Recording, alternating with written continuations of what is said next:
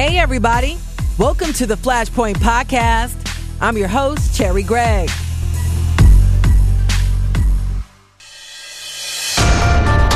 We are walking you through the flames. This week, we're taking a look back at our most talked about, most downloaded segments. And while we walk you through the flames of everything from mass shootings to the opioid epidemic to the uptick in marijuana arrests to road rage, the segment that got the most emails and comments was our debate that aired the weekend after the Super Bowl. St. Nick, as he's being called, had brought home the win, and Eagles fans showed out. And a few went in with vandalism. Black Lives Matter called out police, saying their hands-off approach to fans created a double standard. If a group of black people in that number were celebrating, we would be perceived as aggressive. It's imperative that we use good judgment. I think for the most part, we did. All sides weighed in on that one, and it got hot, let me tell you. One of our most downloaded podcasts was our annual Love Show. It aired the weekend after Valentine's Day, where we lifted the shade on open marriages, y'all. Married 11 years, and we've each had a variety of other relationships. Philadelphia's growing polyamorous community, how it works. All of this and more on our special edition of the Best of Flashpoint. We'll be right back. Flashpoint is sponsored by the Gift of Life Donor Program. Organ donors save lives. Register today at donorsone.org.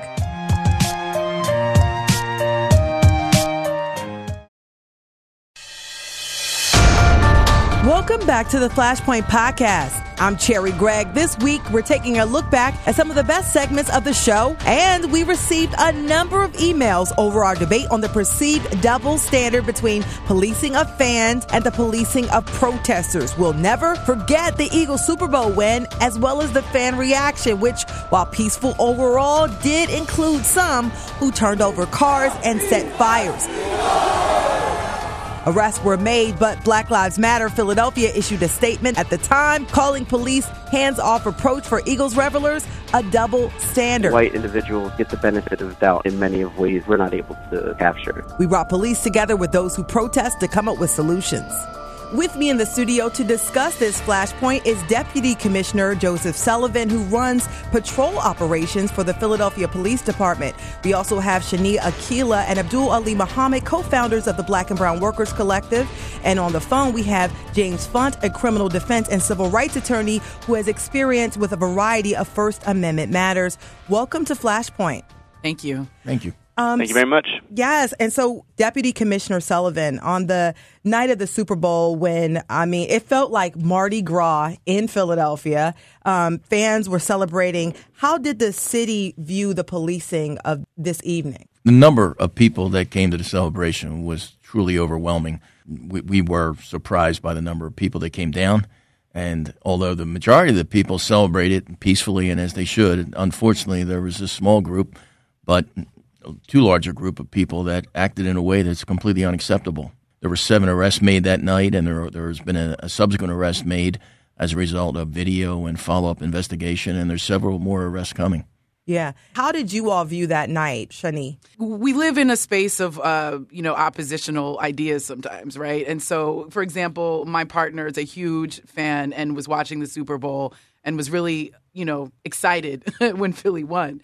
And on the other hand, the very second thing that came out of both of our mouths was it's going to be ridiculous in Philly tonight, right? We knew that the levels of just the amount of people in the street, we knew that there would be damage to property in some form, right? We knew that especially for Black people, it would not necessarily be safe to even be out there, right? And so, again, our reality as Black people living in this country is always, a double-edged sword. And that's how we experienced the Eagles win. It was a mixed crowd from what I could tell. James, do you see the celebration as a First Amendment, expression? Well, yeah. The first thing you have to ask is it speech? And all different kinds of things have been determined to be speech. Whether or not it's online posts, movies, television, theater, dance, political yard signs, clothing, even likes on Facebook have determined to be speech, and even the non-discussion or, not kneeling for the national anthem or not giving the Pledge of Allegiance have been determined to be speech.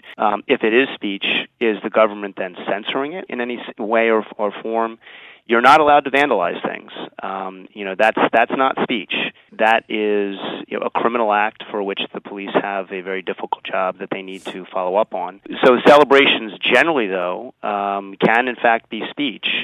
The question is whether or not they are threatening anybody. Are they inciting any violence specifically? Turning over cars is not an expression of free speech. I know breaking windows, not expression of speech. Not an expression of free speech. And what are the things that crossed the line, and what kind of arrests were made? Well, the night of, we made 7 arrests. Some were for assault, some were for vandalism, others were for disorderly conduct. The arrests that are going to be made in the future, the majority of them will be for acts of riot, vandalism, theft, because there are items that were taken on Chestnut Street by people. There's serious charges. To be quite honest, if you see yourself on our social media website, your best bet is to turn yourself in, because sooner or later we will be coming to see you, because there's a lot of people in the public that are really angry about what happened, and we've getting a lot of cooperation. We had wall-to-wall people from South Street almost up to Vine Street, completely shoulder to shoulder, even including the side streets. That's why the use of technology and following up on these investigations to arrest the people that we would have liked to arrest that night, but we just couldn't get there in time is Commissioner Ross has given that. It has the department's top priority. Obviously, because of the crowds, everybody who committed acts of vandalism or other crimes were not caught. But it raised the issue because a lot of folks said there is a double standard. They felt like there was a double standard, that it was more of a hands-off approach used in the case of fan celebrators versus individuals who protest. Is that how the BBWC views it? I know Black Lives Matter issued a statement. Yeah, absolutely. And we want to acknowledge the labor of Black Lives Matter of Philadelphia. Those are we work very closely with them as organizers, and we absolutely support that position. As organizers, what we understand is that every 28 hours a black body hits the ground, right? That's part of our motivation for resisting a police state when another murder occurs. Now, we don't even have to go as far as talking about, who at the Super Bowl was police and who wasn't. It doesn't matter. We're talking about a larger system in place that has been in place for hundreds and hundreds and hundreds of years that is still in place today, right? We can talk about David Jones in Philadelphia. Now, David Jones was a man, North Philly. He was on his dirt bike, right? When he was shot, his back was turned to the police, right? Yeah, and I want to bring it back to this idea of the double standard between the way people who demonstrate are treated or policed between the way celebrators are policed. The celebrators the night of the Super Bowl, if you looked at the crowd, because it was majority white people, you didn't hear the same language. You didn't hear rioters, okay? You didn't hear aggression. You didn't hear those things. When it's majority black people in the street protesting because another black person has been murdered by a police officer, we are aggressive. We are rioters. We are immediately criminalized. I want to have Jamie, you jump in here because is there a difference between the way the law looks at the we talked about this, the celebration versus a protest? They're both considered to be speech, right? Should there be a difference in the way that they're treated? Let me acknowledge a couple things. Number one, I think that it's without question that there's been institutionalized racism over history. But there is, in my mind, also a big difference when you're talking about a celebration, a citywide celebration on a sporting event versus, a legitimate political protest that clearly is a First Amendment and free speech issue. So long as it does not have immediate incitement to violence, right? That, and unless it's specifically directed at individuals, those protests need to be treated with First Amendment gloves. Celebrations, that there is no political message that's going on other than everyone should be happy and hopefully peaceably, celebrate a long-awaited Eagle victory. Yeah. But when you cross the line, then certain actions have to be taken. The question is going to be, is it going to be uniformly taken regardless of the skin color of the person who is alleged to have done the particular crime? How does the police department view the protests and demonstrations versus the celebrations? And is there a difference in the way these two are policed from the department's point of view? No, absolutely not. We enter both, whether responding to a demonstration or this type of celebration. we begin by, first of all, our goal is not to make any arrest. We see our position at a demonstration is our job is to protect the rights of the protesters, to make sure we can create a safe environment for them to exercise their First Amendment rights. I mean, I personally walked 20 miles in a single night with protesters protesting the police as we shut down the streets ahead of them. We also, in preparation for the Democratic National Convention, we began the use of the civil violation notices purposely because our other goal is not to criminalize protesters even when they actually ask to be arrested, because it's their way of expressing themselves. Is there any reaction or response to this? If you look at the history of Philly, you don't have to look that long ago to see the violence of police towards black-led organizing. If you look at the direct actions we did last year around neighborhood racism or around calling for the resignation of Nelly, for instance, it was one award ceremony we went to. It was about 20 organizers. We come outside, it's about maybe 100 bike cops. There's cops further down. But if you look at some organizing happening around, let's say, not the Women's March, but a coalition of white-led organizations in Philly, you don't see the kind of surveillance that you see at a black-led, direct action. There's just not the same police presence. The police don't organize in the same way.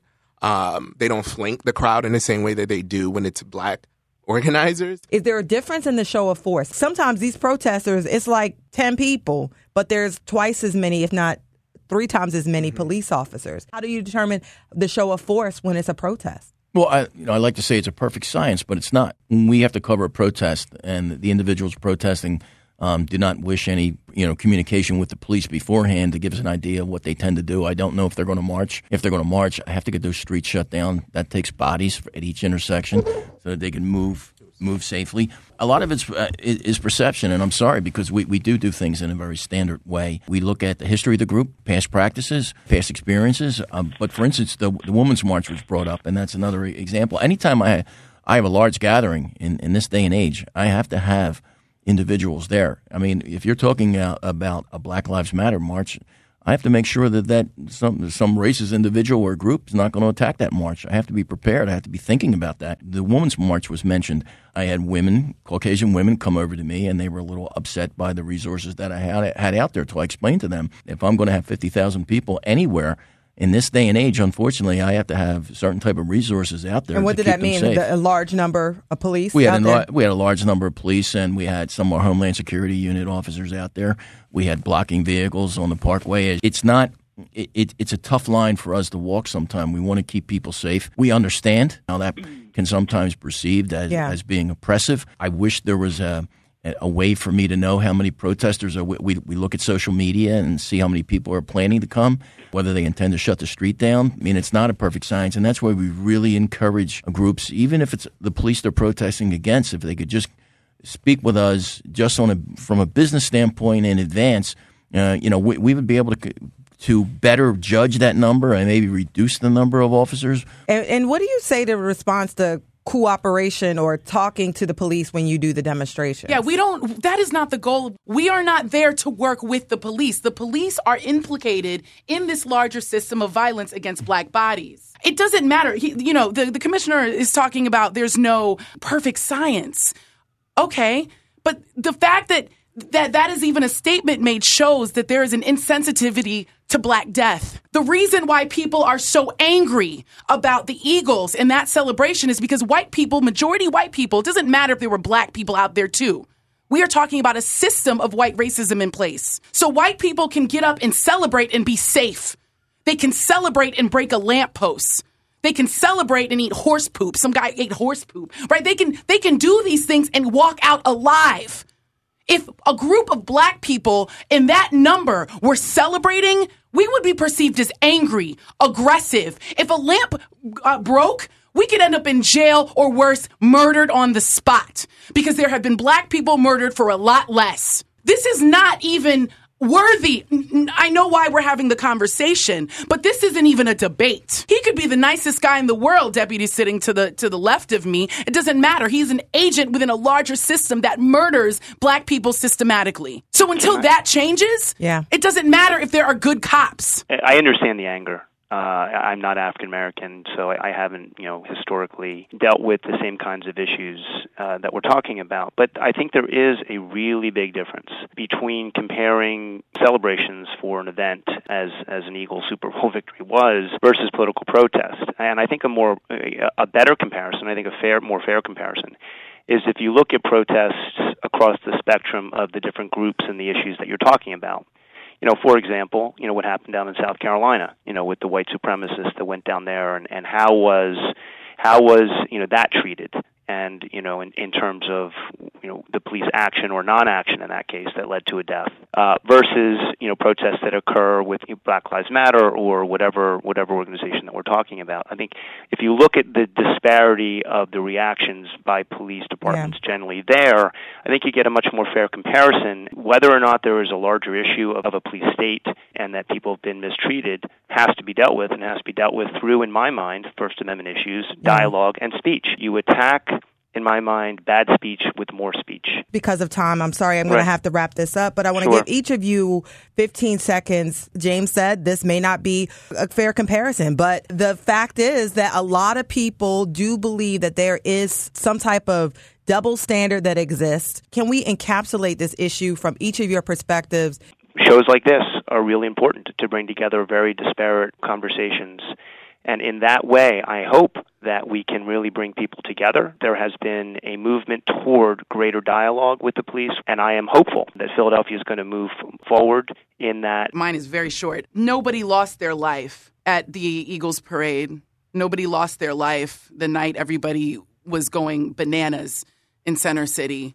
Nobody got murdered by a cop. It's easy for assumptive allies, I would say, to diminish the experiences of Black people by white-splaining why we need more dialogue, by, talking about this is different than just direct actions. Instead, what we seek to do is to have accomplices and allies who just affirm what Black people experience and not always have a but about what we say the difference in terms of treatment is. I would just encourage that person on the phone, reflect a little before you respond to Black people saying this is our experiences. All right. And final word. There is a significant difference between trying to manage 100,000, mostly young, mostly intoxicated celebrators.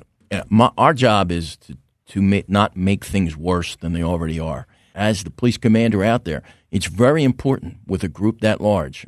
If we overreact, if we move too quickly, we could have caused a stampede out there. We could have caused a riotous crowd to have formed that would have made the situation completely different. So it's imperative that we use good judgment. I think for the most part we did. We never think we're a perfect police department. We think we're a department that continually has to work to get better. And I do think communication is important. Thank you so much to Deputy Commissioner Joe Sullivan, to Shani Akila, and to Abdul Ali Muhammad, as well as to James Funt for talking about this flashpoint in the news. Next up, our fan favorite Newsmaker segment looks at polyamory. My wife is with me and she has a boyfriend, and that is it. I date a variety of people. Open marriage, what it is and what it isn't. On this Best of Flashpoint, we'll be right back. Hey guys, listen up. When you're done with the show, would you do me a favor? Please provide a review and rate this podcast. And feel free to provide feedback often. We need reviews to push us to the top. Now back to the show. Thanks all. This is the Flashpoint Podcast, where we talk about the issues that get everyone hot and bothered. I'm your host, Cherry Gregg. A fan favorite for our podcast got a heap of downloads. It was released Valentine's Week, where we explored the headline-making rise of non-monogamous relationships. That's right, polyamory. Now, if you never heard of it, it's where individuals who are married or unmarried maintain multiple romantic relationships with the knowledge and consent of everyone involved. Everybody knows about everybody, okay? Philadelphia now, they have a growing poly community. It's called Polydelphia. They have a Facebook page. You can go, friend it or whatever and get involved. And we invited a polyamorous couple into the studios, and I got to ask them how this thing works. Take a listen. Kevin Patterson, author of Love's Not Colorblind, and Rebecca Hiles, who wrote It's Called Polyamory, coming out about your non-monogamous relationships. Thank you both for coming into the KYW studios. And just so everyone knows, you guys have had a relationship for about 3 years. Yeah, absolutely.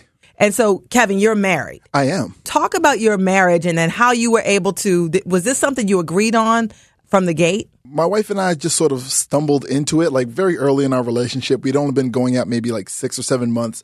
We just sort of stumbled into an open situation. And when we thought it was going to get weird and awkward, it just sort of didn't. Instead of getting weird, we just started having a lot of really in-depth conversations about what we wanted out of our relationship, how important exclusivity was. It just sort of blossomed out of that. We've been together 16 years, married 11 years, and we've each had a variety of other relationships over the course of that time. You know, some stay, some go, things change, but we've never really considered going backwards into monogamy. Everything sort of ventures off from this base relationship. It's because you are married here and then there's other relationships there. I mean, I wouldn't say that it extends off of a base relationship. I don't let my relationship with my wife sort of infringe on any other relationships that I'm in, and she won't let me infringe on any other relationships that she's in. It's just that we do have sort of an advanced level of involvement and investment. Like, we've got kids together, we've got a house and like health insurance together and everything. So I can't like disregard that for my other relationships. But my wife can't tell me what to do with other people, and I can't tell her what to do with other people either. Rebecca, you kind of, I guess 3 years ago, you met. And how did y'all meet? We met at a conference about polyactivism. We were in a panel together, and I got real angry at some people, and Kevin decided to say some words to me. And so then you connected. Yeah, and we started talking after that, and we just had a connection, and it just sort of went from there. 3 years later, do you consider yourselves partners? The thing about non-monogamy in general is that sort of every term needs to lead to a conversation. Yeah, I refer to Rebecca as a partner, but does that mean that she has the same level of like involvement or investment or, you know, activity as everyone else that I call partner? No, but that's a conversation that me and her have and decide on. And so this is all about consent. It's unique to each individual. Absolutely. Yes. Yeah. And my relationships are a little bit different and a little bit structured. My partner lives in New York, and I spend the majority of my time with him, more so that he comes down from New York and he spends all of his time with me. And I actually have more interaction with Kevin's wife than I do with my partner's wife, in spite of the fact that I see my partner more than I see Kevin. So it just becomes really, really interesting that Kevin's wife and I, we actually spend time together. We, you know, message each other on Facebook. We hang out. We go shopping occasionally. And so nobody gets upset. Nobody gets jealous or mad or anything like that. That is a lie. Yeah. That's a big true. myth. Okay. That is a huge myth. Yeah. The first thing a lot of people say is, I couldn't do that. I get jealous. No, we all get jealous. Everyone gets jealous. It's a human reaction. It's just sort of a matter of what you do with that jealousy, how you manage it. Where if I feel jealous of of any of my partners and anything else they're doing with anybody else, that says something to me about a fear or insecurity I have. That's mine. I own that. But how can we resolve it? If you think about traditional marriages and people think that if I marry this person, it's the only person I can be with for the rest of my life. And then that's a long time for a lot of people if you're lucky. And a lot of marriages break up because of extramarital relationship. Is this a way to keep a marriage together? No, it's definitely not. And what ends up happening when you do that is it doesn't address the inherent problems in your marriage that you might be having. Adding another person to your marriage, opening up your marriage, that doesn't address the communication issues that you might be having. You need to sort of go into non-monogamy considering the possibilities and understanding that there's a lot of communication that needs to go into this, and there's a lot of things that can go wrong. And you need to be prepared for how to have those conversations and how to have those outcomes. And so you need to go into non-monogamy in a lot of ways, feeling really good about the way you communicate with your partner. And also there's the idea that if you're sort of experimenting with non-monogamy as a way to save a relationship, you're also dealing with other full-fledged human beings, autonomous human beings. You can't just use people as an experiment, as a way to save relationship A. You're going to toss in some new person and think that that's going to be okay. Like, people don't want to be used in that way. People aren't the spice to flavor up an unsatisfying marriage. And I have to say, like, the one thing that I sort of intrigues me about it is the open communication, that everybody is clear about everybody else. Yes. People still lie. Like, people are still human. They're going to mess up. One of the things I think that's really useful, and that's a really common trait in people who are successful in non-monogamy, is that you're able to move past things. You're able to sit down and have conversations about it and able to sort of navigate these a little bit better. And so you and your wife, Kevin, just agreed on this. Currently, how many people would you label as a partner? That's always a really tricky question for me. My wife is with me and she has a boyfriend, and that is it. That is sort of the limits of her emotional bandwidth. I mean, if she decided she wanted to like take on some other partner, that's cool too. But that's where she is right now. I date a variety of people. I date a lot. I've got a lot of people in a lot of different levels of involvement and investment. I don't know who I'd call what. And that's okay. Like, I'm not checking off tallies. I don't keep a running list. So it could just be we just friends and we hang out occasionally. If that changes, that's okay too. Where I've had that situation where it's somebody where we're friends and then we did that and that was cool until it wasn't. And then we did something else and that was cool too. Do you have to tell your wife about this stuff? I mean, my wife doesn't really keep a lot of checks and balances on me, and really she just doesn't police it. She's like, "Do you?" Yeah, and you're like, "Do you?" As long as as long as we're all happy, safe, respectful, and keeping sort of a running dialogue or communication, if anything really changes along those lines of safety, happiness, and respect, then we're fine. And so, Rebecca, are you married, and do you have a similar arrangement? I'm actually divorced. I'm in a polyamorous relationship with my partner, my cat, and my bachelor's degree. But I do have like other partners who are, a little bit more casual, who I spend time with when I can, when I fit them in. Kevin sort of fits that category. People who I can see when I can see them, when I have time to fit around the bachelor's degree, to fit around the cat, etc. And it could fluctuate and change, and everybody has their own definition of what it is. And I think that's something that I say all the time, where like my only problem with monogamy is that it ends up being sort of a default setting for a lot of people. In many cases, it's not the result of a long conversation about what do we want out of this relationship? What does exclusivity look like? What do we do in the matter of an infidelity? People don't have those conversations. They just say, we're going steady. And that is the last conversation we get until we're engaged, which is the last conversation that they have until what day is the wedding. And when it comes to non-monogamy, you kind of have to have a lot of those conversations about what this looks like. I have to have a conversation about what our relationship is. And we might have to have a conversation about what your relationship is with someone else and how do we navigate those waters between your relationship with me and your relationship with someone else? Or do we even have to? Do I want to hang out with one of your partners or not? Like, I'm a New York Giants fan. Sorry, Philadelphia. But like my wife's partner is also a New York Giants fan. So they hang out? Like we hang out and we watch Giants games. Not much this season, but we hang out and talk about what Eli Manning is doing. That's sort of a thing that we have to have long conversations about. What level of involvement do I want to have with my wife's partners, with my other partner's partners, and so on. At the Christmas party, does everybody come? Yeah. People do have like their own reactions to this. Some people don't want to be involved with their other partners, and you can have, there's levels of comfort with this. I'm a person who likes to be involved, mostly because I'm just Kevin likes to put it aggressively out. Yeah. And I'm there with that. Everybody knows that I'm non-monogamous and I don't hide it in any way. So I like to meet my partners.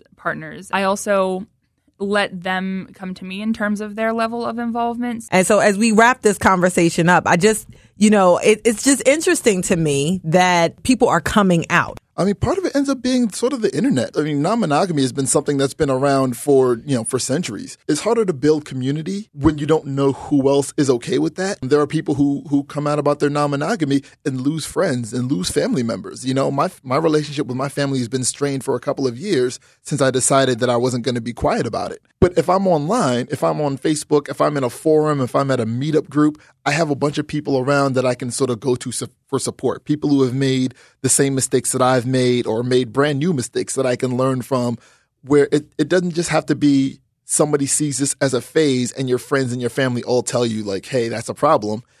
I've got, I haven't seen or hung out with a monogamous person in several months, because I've got a community here in the local area and a community online that I can spend most of my time around. And so as we wrap this up, I just want you to each give like a 15-second little soundbite for me. Like, where do you think it's going? I'm not really sure. As of right now, I'm living my life to its very best, and all I can do is ask other people to do the same. Find your honesty, find your truth, and live within it. Yeah. Right now, I think the only thing we can ask for is just acceptance from the people around us. So I want there to be a space for us to like grow and change and have like policies put in place for non-monogamous relationships. But right now, I'll just settle for some better representation in media and people to stop looking at us like we've got four heads. Yeah, and I didn't want to, and just so you know, I tried to keep the conversation clean and didn't go into some of the other issues, but I do think that just the idea of having different types of relationships, people should think about it. And like you said, they shouldn't always resort to one type because that's the only thing that they've seen. Yeah. So thank you so much to Kevin Patterson, and thank you so much to Rebecca Hiles for being on Flashpoint and talking about this issue in the news. Thank you for having us. Next up, one of our favorite change makers was honored by KYW during Black History Month. I don't sugarcoat nothing. An in memoriam tribute as we look back at the best of Flashpoint. We'll be right back. It's the smart look at the issues catching fire in Philadelphia. Flashpoint. What we have is a crisis. This goes way beyond just the perpetrator. You know how many times I had stopped people in front of my house from shooting up? It was a moment where Black and brown people on the margins got to say, no, we've been hurting. I think we forget that you came from somewhere else, too. Host Cherry Gregg walks you through the flames. On air Saturday evenings at 9:30 and Sunday mornings at 8:30. Or search the Flashpoint podcast on the radio.com app. This is the best of Flashpoint, and I'm Cherry Gregg. We here at KYW are all about community, and during Black History Month, we honored Miss Helen Brown. Well into her 70s, Brown Sugar, as she's called, had worked as a community organizer for Project Home since 1995. She passed away in September, so we salute her with this tribute. Miss Brown, welcome to Flashpoint. You know everybody. Just about. Some of the things folks told me you did was you started an award-winning neighborhood drill team. Tell me about this drill team. The drill team basically started right out here on the steps here at Sandy's. They were doing double dutch, the kids, and they were making a lot of noise and arguing among themselves. And I said, listen, I don't need this loud noise, and I need y'all to do something that you can do together. So they said, will you get us a drill team? Not knowing what they meant about a drill team, I said yes. And we started from there, and we're still doing it. And we'll come up on our 24th year. Congratulations. Thank you. That's just one. The other accomplishment, folks said, is that you distribute Thanksgiving and Christmas food baskets and clothing. It's not just me here. It's come through different organizations. We did about 600 baskets this year. Wow.